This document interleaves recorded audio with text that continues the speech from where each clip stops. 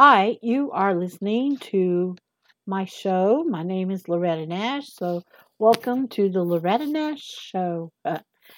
It's actually on another place. It's called Lord's Blog. So, I got two names for it. And I am reading from I'll Take My Stand by 12 Southerners.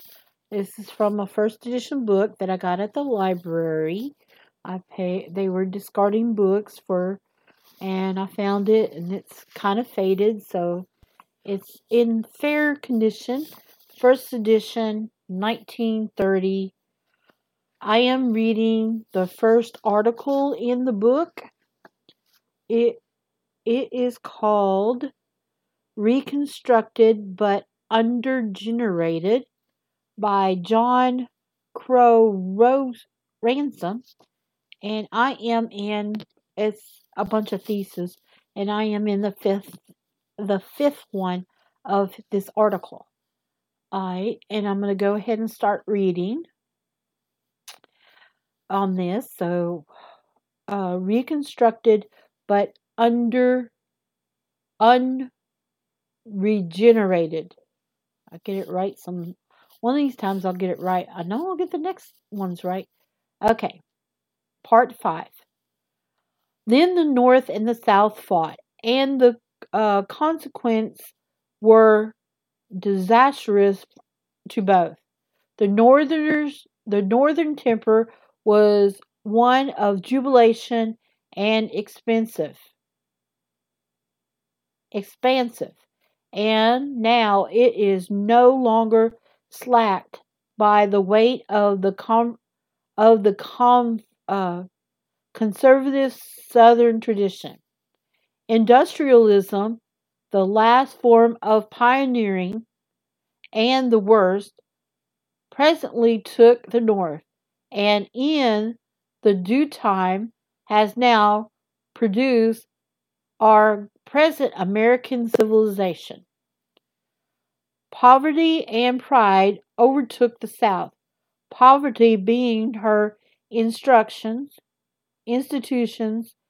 into dispute and to sap continually at her courage, and a false pride of inspire and taste for the thought of fresh pioneering project, and to doom her to an increasing physical enfeeblement.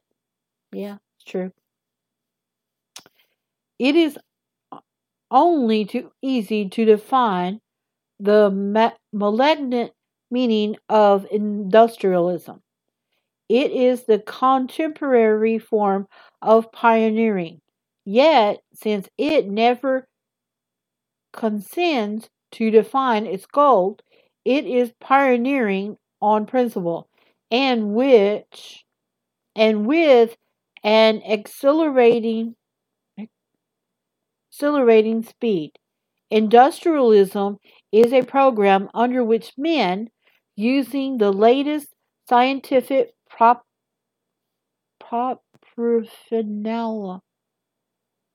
paraphernalia, sacrifice comfort, leisure, and the enjoyment of life to win pyrrhic victories. Is that Pyrrhic?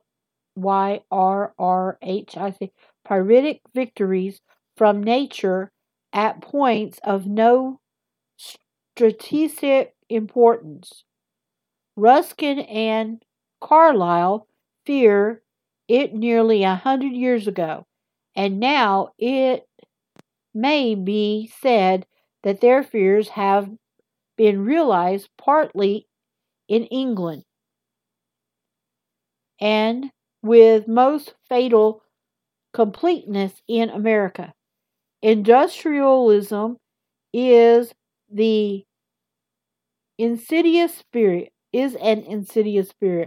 full of false promises and generally fatal and establishment sense. When it gets into them, for a little re- uh, for a little renovation, it processes never again to leave them in peace. Industrialism is rightfully a maniacal, almost um, almost miraculous cunning, but no intelligence. It needs to be strongly governed, or it will destroy the economy of the household. Only a community of tough, conservative habits can master it. The South did not become industrialized. She did not repair the damage of her old establishment either, and it was part because she did not try hard enough. It was in part because she did not try hard enough. Hers is the case to cite when we would show how the good life depends on the adequate pioneering and how the pioneering energy must be kept ready for a call when the establishment needs overhauling. The Southern tradition came to look rather pitiable, pitiable in its perseverance with the 12th century. 12th? Yeah, 12th century had arrived. No, okay, give me a sec. Let me rewind. The Southern tradition came to look rather pitiable in its persistence when the 20th century had arrived, for the establishment was quite uh, de- depreciated. Un- Unregenerated Southerners were trying to live the good life on on shabby equipment and were grotesque in their efforts to make an art out of living when they were not distinctly making a living. In the country districts, great number of these broken down Southerners are still to be seen in patched blue jeans, ancestral fences, sitting on ancestral fences, shotguns across their laps, and hound dogs at their feet, surveying their unkept acres while while they comment commend shrewdly on the ways of God. It is in their defect that they have driven a too easy and unmanly bargain with nature, and that their authenticism is based on insufficient labor. Uh, Basically, pretty much talking about the hillbilly. Pretty much what we were, and still kind of are. Okay, let me get back to the story or the article. But there is something heroic, and they may prove to be yet something very valuable to the Union in their extreme attachment to the to the certain to a certain theory of life. They have kept up a faith which was on the point of perishing from this continent. Of course, it was only after the Civil War that the North and the South came to stand in polar opposite of each other. Immediately after Appomattox, Appomattox, I know what that Appomattox. It's funny looking when you see it, but Appomattox, it was impossible for the South to resume ever to give and take the idea which had marked her antebellum relations to the North. She was offered such terms that acquaintance would have seemed abject. Oh, big words. She retired within her borders enraged and held the minimum of commerce with the enemy. Precaution intensified her tradition and made the South more solid and more southern in the year 1875 or thereabouts that ever before. When the obsession when the oppression left off, naturally her guard relaxed. But though the period of persecution had not been long, nevertheless the Southern tradition found itself then the less capable of uniting gracefully with the life of the Union. For that the life in the meantime had been moving on in an opposite direction. The American progressive principle was like a ball rolling down a hill with an increasing momentum,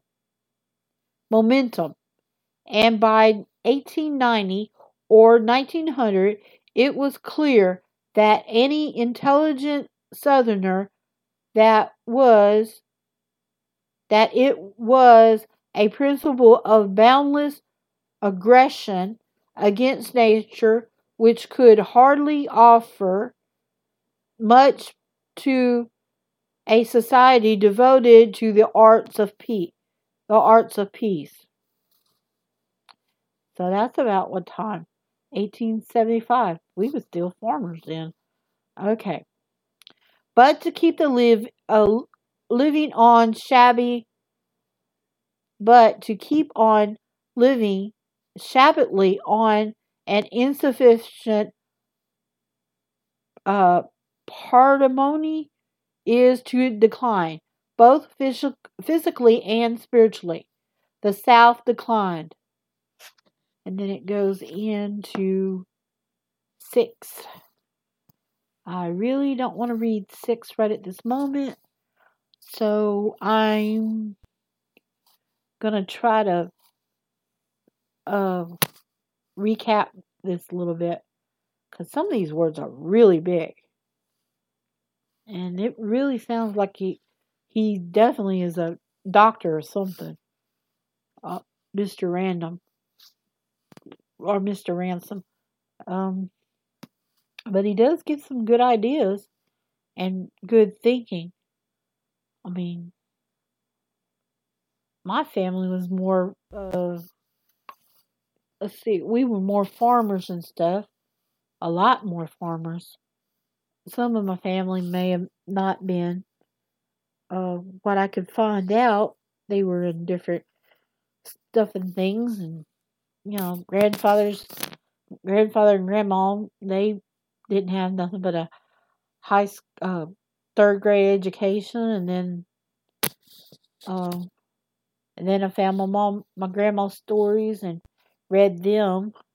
That's on my YouTube. Uh, and a picture of my grandma, a great grandma, my great grandpa, my grandma, and my great aunt. When they were little, and didn't realize my grandma was born in of all things, a log cabin in the middle of the woods. And that's what she stated. And her dad was a trapper. And, and he was born in 1890, something like that. Well, be back in a bit.